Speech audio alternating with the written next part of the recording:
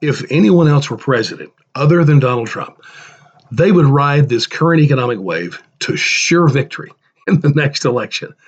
But we have Donald Trump as president, and we know he's going to continue to do thousands of tweets every day.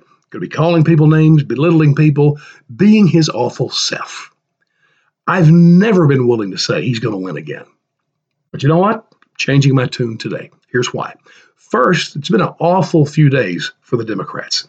You got this Iowa caucus fiasco, and man, do the Democrats look like buffoons with this.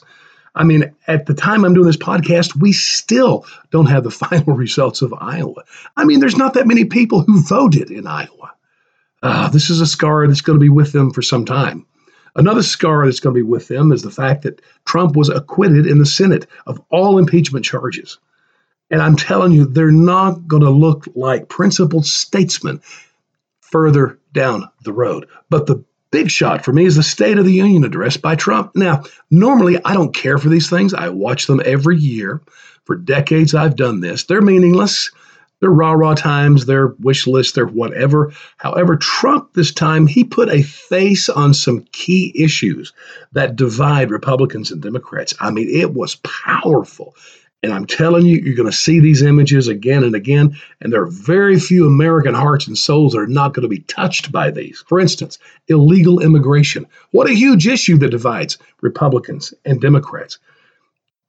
Trump put a face on this. His name was Jody Jones from California, sanctuary state. As he told the story of Jody's brother, Rocky, who was viciously murdered by an illegal alien, tears strolled down his face. Gustavo Garcia Ruiz had been deported twice from California, back again, was arrested for drunkenness. They let him go based on sanctuary laws. He went on a terrible crime spree, shooting Rocky 8 times and, of course, killing him. What a powerful picture that was. And another issue that divides Republicans and Democrats, school choice. Here you had a mother and her fourth grade daughter, Stephanie Davis, and her daughter, Janiyah, lives in a rough part of Philadelphia, a dangerous garbage school that Janiyah has to attend. And Stephanie, as a good mother, just wanted to send her daughter to a school that was safe and she could learn something.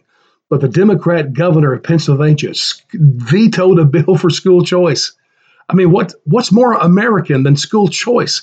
Trump gave her an opportunity scholarship. Now she's going to go where she chooses to go. I mean, what is this, Russia, where you're forced to go to a state school in your neighborhood no matter what, no choices?